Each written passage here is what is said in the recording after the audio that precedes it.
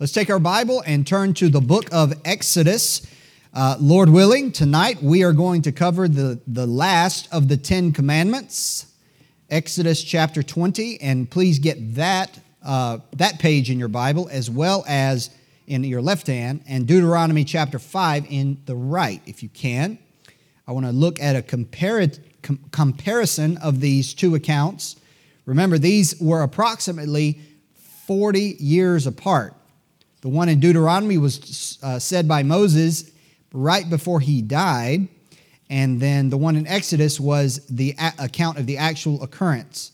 So, Deuteronomy 5 and Exodus chapter 20. We'll read chapter 20, and then we'll pray, and then we'll look at Deuteronomy chapter 5. Exodus chapter 20, verse 17. The Bible says, "Thou shalt not covet thy neighbor's house. Thou shalt not covet thy neighbor's wife, nor his manservant, nor his maidservant, nor his ox, nor his ass, nor anything that is thy neighbor's." Let's pray. Lord, thank you for the opportunity to look into your word once again. Thank you for the opportunity, Lord, to pray together. Lord, what a blessing that we get the chance to lift up our voices in unison to the throne of God, where you hear us and you answer. And we pray that you would answer these things that we prayed together with Brother Ben. Lord, would you please bless our time in the Word tonight as we look in your Word. Let it be a strength and an encouragement to us. Guide me, to help me to know what to say to your people, and guide your people to know how to receive the Word as well. Lord, if there's something in us that needs to be corrected, Lord, please do the correcting and help us to have insight and understanding in your Word. In Jesus' name, amen. So in Exodus chapter 20, verse 17, we have the command against covetousness. All right, then if you look at Deuteronomy chapter 5 in another passage in which this command is repeated, you will see let's look down here to verse number 21. Deuteronomy 5:21 says this. Now notice in Exodus, "Thou shalt not covet thy neighbor's house, wife," etc. This says, "Neither shalt thou desire thy neighbor's wife, neither shalt thou covet thy neighbor's house, his field, or his manservant, or his maidservant, his ox, or his ass, or anything that is thy neighbor." What word do you know? The key word there switched. What was it? The word covet and the word desire. All right? Now, we saw this feature in our Bible when we looked at the command against murder. We saw in some places the Bible uses the term kill, and in other places the Bible uses the term murder, uses them synonymously.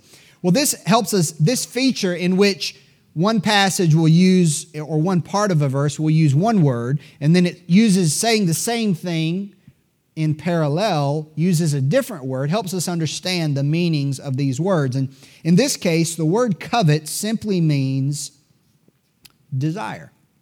So when you say the word covet, it's not necessarily evil. Most of the time, it's an evil thing, but not always. It's not always evil, because the word covet simply means to desire that. Now, for instance, sometimes we use this term jokingly when we usually use the term, "Well, I'm jealous," or "I'm envious." When something good happens to somebody, we don't actually mean, "I am sinning against God and you right now because I like your new car," or whatever.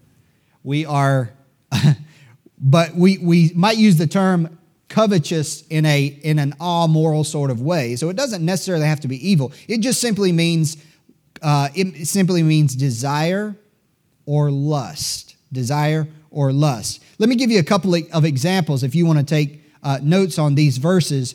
There are two verses in the Bible that use the term covet in a good way to refer to desire. 1 Corinthians 6:10 says this. That's not the verse I meant to write down. There is another one, but I'll just give you one. What's that? Chapter 14. That's it. Can you read it for us, Brother Joseph? Okay, I'll go ahead and read my other one, and you can read the second one because I don't have it in front of me. 1 Corinthians chapter 12, verse 31 says this, "But covet earnestly the best gifts, and yet I show unto you a more earnest a more excellent way. So the idea being that there in the gifts of the Spirit, there are things that we should desire, right, that are good. And so there are things that are absolutely the virtues that God wants you to have in your Christian life. Do you covet a close relationship to God, or do you not? Do you covet a relationship to God that is say similar to someone else who that you might look up to? Yeah, we should covet that. We should desire that. So it doesn't have to be evil, but most of the time this word is evil. In fact, in Romans 7:7, you also see this same kind of parallel that I mentioned. We might refer to it as a definition principle. You should be glad. We should be glad. And we nerded out a little bit when we looked at the other commandment about why the translators took the same word and translated it one way, one place, and a different way in a different place. One of the reasons they did that is to have a variety of words. So instead of being stuck on one word, which sometimes makes that word kind of come into like a special meaning, they use different words, and it helps us to understand the Bible. For example, Romans 7:7 says this, "What shall we say then? Is the law sin? God forbid. Nay, I had not known sin but by the law. For I had not known lust, except the law had said, thou shalt not covet." See how it's used in parallel? So that helps us understand the Bible. This is one of hundreds and hundreds of places where you can find this aspect in the Bible if you're paying attention, which I hope you're paying attention when you read your Bible. All right, but that reminds us, what shall we say then? Is the law sin? I just want to remind you, were reading the Ten Commandments. A lot of people say a lot of bad things about the commandments of God. The commandments of God are not bad. The commandments of God, the thou shalts and thou shalt nots, are not bad. Paul himself said, what shall we say then? Is the law sin? God forbid. The law is not bad. The law, in Romans 7, it also says the law is good. The law is good. But people in our time, they despise restrictions. They despise being told nay, right? And so they despise commandments. And so they'll say things like, we're under grace. We are, right? We've studied that in detail, have we not? We are under grace. You can try your best to keep the commandments, and that won't get you to heaven. You got to have grace. You got to have grace. But now that you're a child of God, the Lord says, work out your own salvation with fear and trembling. Your obedience, my obedience, matters, even under grace. Grace is not meant to be used as a pretext to sin against God and His commandments. The right use of grace is not intended to do that at all. So how do we define covetousness? Covetousness is this. If you want a definition, here's a definition. Unlawful desire. The dictionary says culpable desire. That means it's desire that it makes you guilty. Unlawful desire. Okay, so that's kind of what the main definition is when we look in the New Testament. Now, there's three. I want to clarify this because how many of you have something going on in your life right now? Maybe a personal situation, maybe a financial situation. Maybe you have an issue personally in your own heart and mind that you want to be remedied, like in your relationship to the Lord or your relationship to somebody else. Now, the word covet just means desire. So say you have a junky car and it's causing you problems and you're pouring money into it and it's coming out the bottom, all right? Is it wrong? Is it a violation of the 10th Commandment to desire a new car? Thou shalt not covet, right? All right, so say you have a financial need. Say you're in a bad situation with your job and you don't make enough money. Is it a sin to desire more money to supply your needs through a better job? Is it a sin? You see. But see, this is a question. Because I know those are more obvious examples. Those are more obvious. What about if, going back to the car situation, what if you had a car that was okay, but you wanted to upgrade your car. You desired a better car. Is that a sin? Is that covetous? You see, it's getting gray, right? You could split it down and maybe not. So, with that in mind, I mean, because there's things I like. Is it, every year they come up with a new iPhone. A new iPhone. And some of you have I have an iPhone, not 15. Joshua has the 15 Pro. I have a 13 mini, okay? Some of you probably have an iPhone SE, or worse yet, an Android. But anyway. We're going to have schism. Oh, here we go. Here we go, piping in. Can you read it for us? 14:39, wherefore, brethren, covet to prophesy, and forbid not to speak with tongues. Covet to prophesy. All right. So I have an iPhone. It's a few years old, okay, a couple years old maybe. And some of you probably have an older iPhone than I have. You have an SE or a 10 or an X or whatever, 11. You have any of that? And every year that it's perfectly functional. Is it a sin to desire to upgrade your phone? Is that covetous in the bad way? Is that unlawful desire? No, these are legit for a conscientious Christian who desires to really do the will of God. And we're not talking about we're slaves to this commandment. We're afraid, getting a new phone, that God's going to send us to hell. I mean, come on. That's not what we're talking about. We're just talking about somebody that wants a new phone. Is that a sin? So, to answer that question, I tried to develop some further definitions about covetousness from the Scripture that helps us to understand what is unlawful desire or lust and what is permitted desire. Because if you're not married, you desire a wife. Is that unlawful? Right? You desire a husband. You're not married. Is that wrong because you desire something? Thou shalt not covet. Okay, number one. Okay, so the principle I made is this. Desiring something you don't have does not equal covetousness. Desiring something you do not have does not equal covetousness. It doesn't have to equal covetousness. So here's the principle. Number one, desire for something that you are willing to sin to get is a good definition. One of the ways you can tell it's covetousness. Desire for anything that you are willing to sin to get it. You know you've crossed the line clearly into covetousness. James 4 verse 2 says this, ye lust and have not. Ye kill and desire to have and cannot obtain. Ye fight in war, yet ye have not because ye ask not. These Christians were fighting, hating.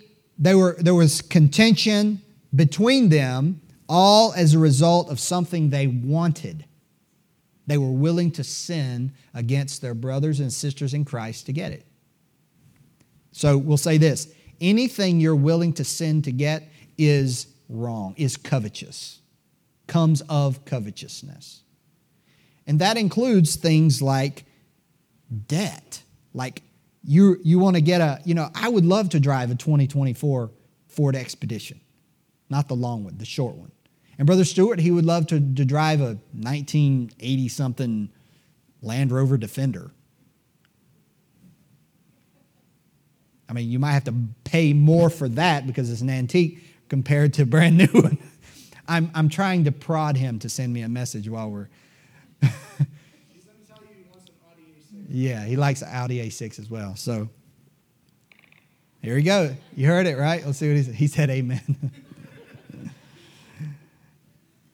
But people without any regard to their financial situation, without any regard for their job or their money, or they put themselves in very poor financial conditions out of a pure desire to get a new vehicle. And again, we all like the new vehicle. But see, are we willing to bring harm to ourselves and our family in order to get it? That's where it's crossed the line. Number two, I mean, we could go into more like cheating on your taxes for the money, right? That's one. Of course, stealing, that comes out of covetousness. Lying in order to get a profit or to avoid a loss, that's out of covetousness. There's many things. Anything we desire, we are willing to sin to get it, is covetous. All right, number 2, a desire for something that belongs to another. That's what the 10th commandment actually says. Thou shalt not covet thy neighbor's this, and this, and this, and this, and this. And this falls, under this falls any kind of objects like cars and houses and things like this, as we see here. But it also includes things like your neighbor's wife, which is actually listed. So adultery, actually, even though adultery is a separate commandment, falls up under the covetousness commandment. In other words, theft and adultery are actually, the root of both of those sins is a sin of the heart, which is covetousness. If covetousness is not in your heart, you will not have to worry about theft. You will not have to worry about cheating in your taxes or other ways. You will not have to worry about purloining, right? We studied that when we studied about theft. You will not have to worry about other types of ways we weasel out of being honest and such. And you won't have to worry about adultery. You see, this commandment, the 10th commandment, is the only commandment that deals with the heart. All the other ones are outside actions. Theft, murder, etc. They're all outside actions. Honoring one's parents and those kinds of things. The violation of the commandment against covetousness is something only God knows. Of all the other commandments, it can be observed. Covetousness is the only one that God alone sees because it's something in the heart. That's what's unique about this commandment. Number 3, okay? Number 3. Desire for something that is unlawful to have is covetous. Desire for something that is actually unlawful to have. And under this could be a number of things, but the one I wrote down is fornication. Right? Because in that case, you're not dealing with another person's spouse, you're dealing with someone who's unmarried, right?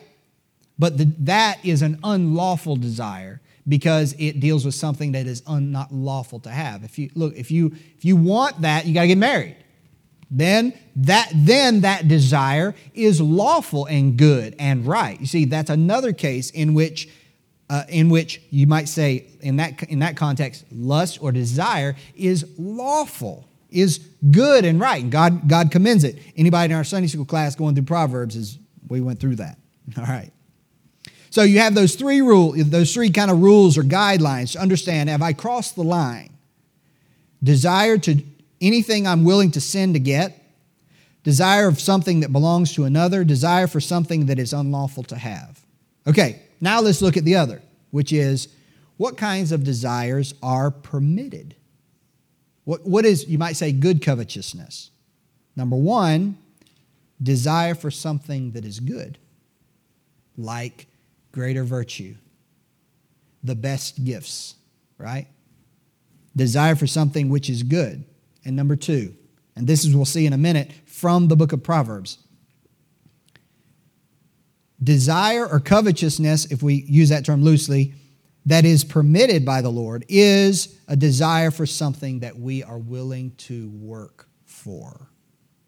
Here's the thing I want to show you, and then we'll look at Proverbs 21, is this.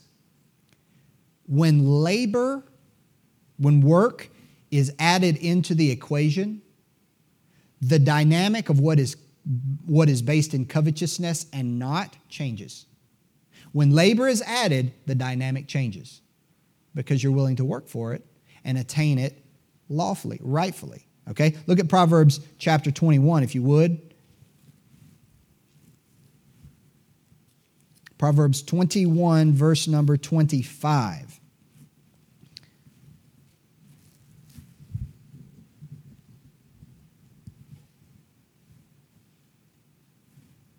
It says this, 21, verse 25. The desire of the slothful killeth him, for his hands refuse to labor. He coveteth greedily all the day long, but the righteous giveth and spareth not. You see that? So you have this picture of a guy who's lazy. And so because he's lazy, he doesn't have means to buy the things he wants. That's one benefit of work. And I know people have all different financial positions and they make different amounts of money and, that kind of thing. But generally speaking, this is a proverb, right? Generally speaking, people who work have money to buy things they desire. And that's okay. Right? That's okay. And you will also notice in our society that people who are sluggards and sloths and desire to mooch off of the tax dollars of those who work also can never get enough of other people's stuff.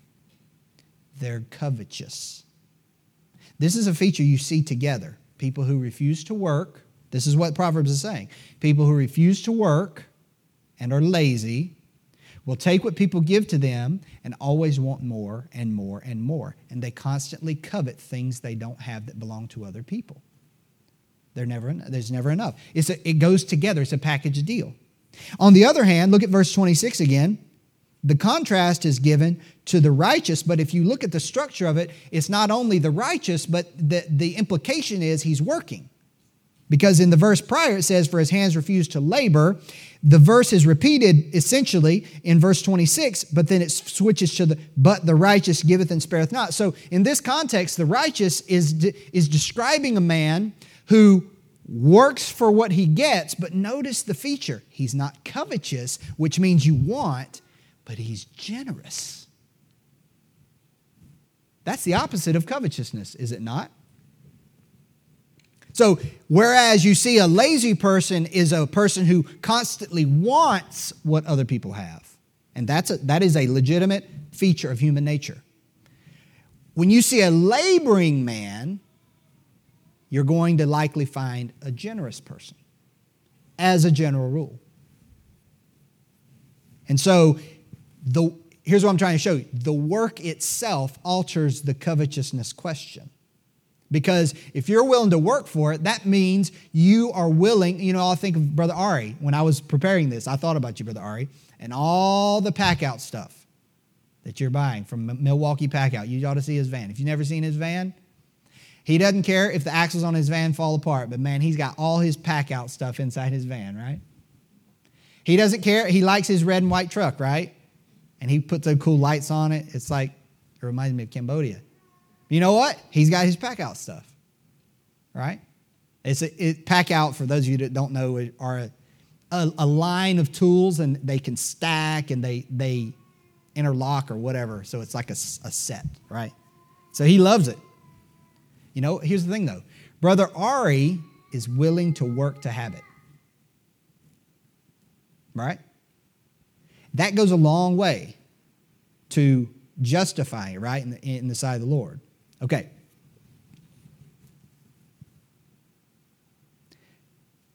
The only exception to the thing where you would be willing to work for it is sometimes people they want a thing and they're willing to work to get it, but they're willing to put the desire for it so high that they lift their job, their labor so high that it's out of order so that they can get that thing. In that case, it falls under one of our different rules down here. So you just got to be careful of that. All right. And this also speaks to gambling. Proverbs talks about those that are hasty to be rich. But what is the root of that? What is the root of spending money? Listen, I heard of a comedian not too long ago talking about, he was talking about when the jackpot of the lottery went above $1 billion, and he was talking about, it was $998 million. He was saying, he's like, what's $998 million after taxes? So I'm not going to get a ticket. And then it went over $1 billion, and then all of a sudden he wants to get a ticket. So he said, I bought a ticket for the first time. And he said, but when you look at the statistics or the probability, it would be the equivalent of someone saying, look, I have hidden $1 billion in a home somewhere in the American continents in the Western Hemisphere. You have one chance to find it. Good luck. You're not going to win the lottery, right? You're not. So spending your money, you're just throwing it away, okay? That's just something we have to understand. Notwithstanding the news and all that. But the whole idea of gambling, the root of it comes out of, I got to turn this off. The root of it comes out of covetousness. Wanting something you did not work for. And there's only one other exception to that, which is a gift. And gifts are perfectly okay. Gifts are perfectly okay. But usually gifts are not something expected, right? They're bestowed upon us and something we're thankful for. So those are some principles regarding covetousness. Now, there's a couple of tests that I use in my own life when it comes to covetousness to test my own heart. One test is this. Am I okay with not having that thing that I desire?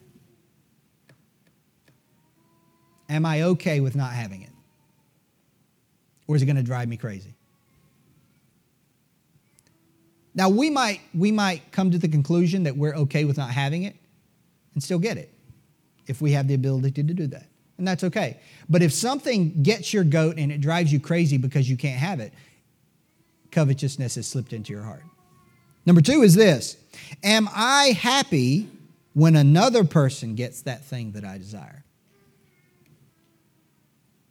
And here's where covetousness and envy are shown to be first cousins. Now, as far as desire, illicit desire, unlawful desire, it doesn't have to be possessions. It can also be honor, respect, position. It can be praise from others, desire of all those things. You see, covetousness, the reason why it's a first cousin to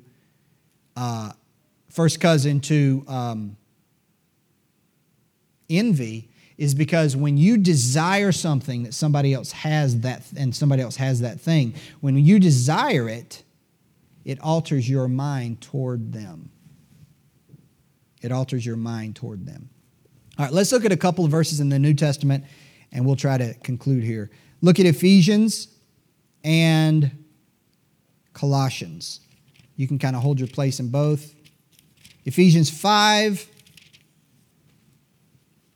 In the New Testament, covetousness is called idolatry. Ephesians 5:5 says this. For this ye know, that no whoremonger, nor unclean person, nor covetous man, who is an idolater, hath any inheritance in the kingdom of Christ and of God. A covetous man who is an idolater. Colossians chapter 3, verse 5. Look at what it says. Colossians 3, verse 5. Mortify therefore your members which are upon the earth, fornication, uncleanness, inordinate affection, evil concupiscence, and covetousness, which is idolatry. So unlawful desire is serious to God. God doesn't just willy-nilly, lightly call it idolatry. It means it has risen to a level that it is challenging God's place. If you're willing to sin for it, if I'm willing to sin for it, it is absolutely challenging God's place. Not only that, covetousness is so serious a sin such that it marks a man as an unbeliever. Right? Look at 1 Corinthians chapter 6. We already read Ephesians, but look at 1 Corinthians chapter 6 real quick.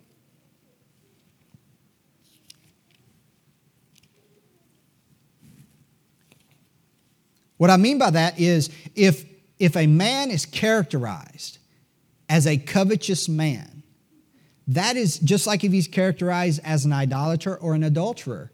That lifestyle doesn't make him lose his salvation. No, it demonstrates that he lacks salvation. You see what I'm saying?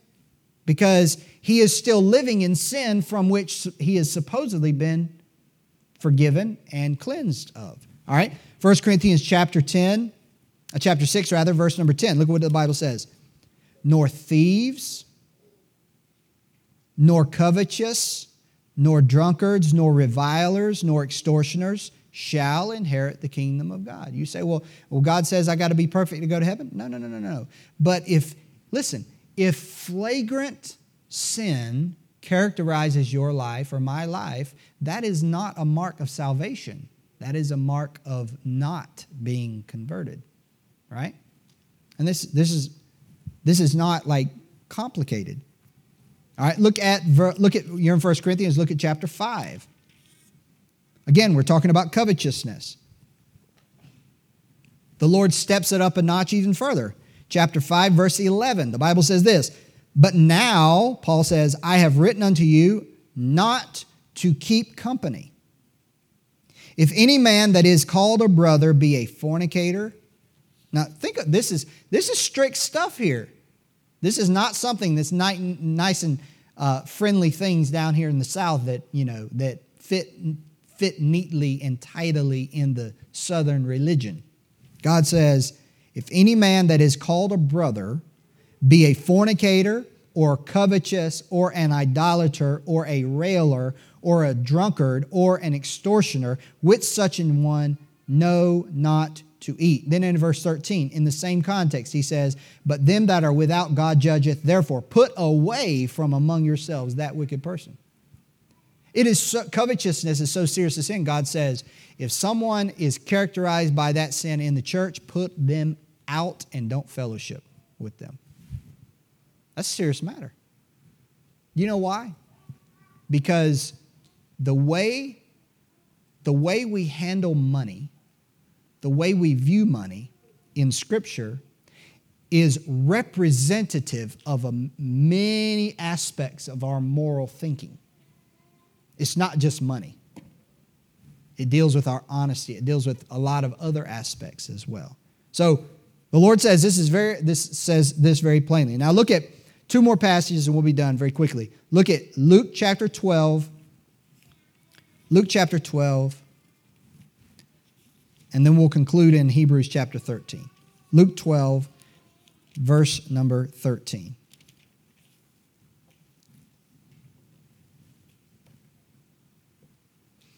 Luke 12, verse 13 says this, and one of the company said unto him, Master, this is now the Lord speaking to Jesus, Master, speak to my brother that he divide the inheritance with me.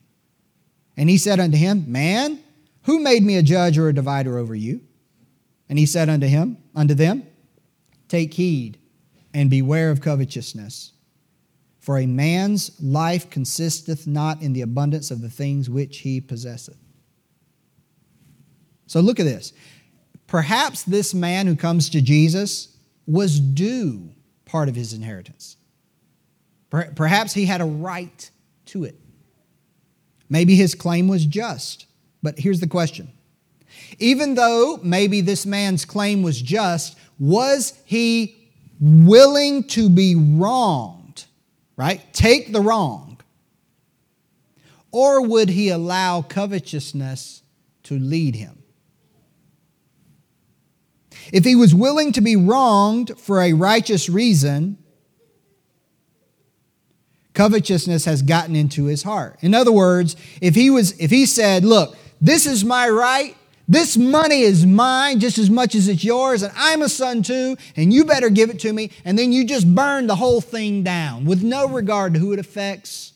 You just burn the thing down because somebody owes you money. If we're willing to do that, or worse yet, willing to shame the name of Christ because of possessions, material possessions, that is wrong. Even here, and this is a case where if that's the case, you are wrong even if you're right. Because covetousness has entered the heart. This is exactly why the Bible forbids from a Christian in 1 Corinthians chapter 6, from a believer going to law, suing another believer. In that case, you have a financial dispute.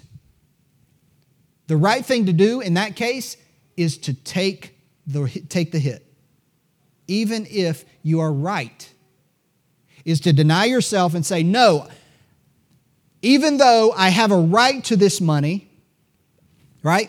Even though I have a right to this money, I am not going to assert my right because this money is not as important as the name of Christ being tarnished. So I am going to in other words, I'm going to demote the value of the money. That shows that the heart is free of covetousness. But someone who's willing to just burn it down, tear down the family, tear down the church, tear down their personal life, destroy all the relationships around them, all so they can get that judgment. That's exactly what Jesus was dealing with. And secondly, he's trying to bring the Lord of all people into the matter to side with him. Listen, it is always a bad idea to try to get God to side with you in a money matter. Trying to use God to justify anything born of covetousness is just wicked. It's just wicked. So the Lord issues a warning, and he says this, and this warning is to me, and this warning is to all of us. He says, take heed and beware of covetousness. In other words, look in your own heart. Make sure your heart is free of it. And to follow that up, the Lord reminds us that our life is not about money. It's not made of money. Money is certainly not something for which we should sin against God by desiring it. It is just not that important. Amen? Lastly, Hebrews 13. Hebrews 13.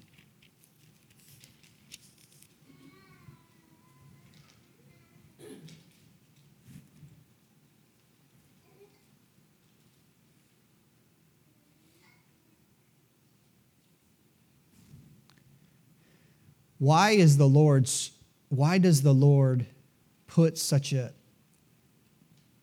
take it so serious a matter, this matter of covetousness, such that it's a mark of an unbeliever. People are to be put out of the church. It's equal to idolatry. Those are serious words. And those things are not attached to every old sin. I think it comes down to this, what we read here. Hebrews 13, verse 5. Let your conversation be without covetousness, and be content with such things as ye have. Stop. The question has to be asked here is this: what do I have? If everything is taken away from you or me, we still have the Lord, and He is enough. It says, be content with such things as ye have, for, notice the conjunction, the coordinating conjunction, for He hath said, I will never leave thee nor forsake thee. So what keeps covetousness away from our heart is remembering that no matter what I have or don't have, I have the Lord, and with Him I should be content. There is nothing that there is that I should desire, because what lack I with the Lord? I have Him. None of those, I don't need any of those things. That's the counterbalance. So really, covetousness is really more about our relationship to God and our dissatisfaction with Him. That's hard words, but it's true. It's true. So Lord, may the Lord keep us from the violation of this 10th commandment. Keep our heart pure in these things. Let's pray.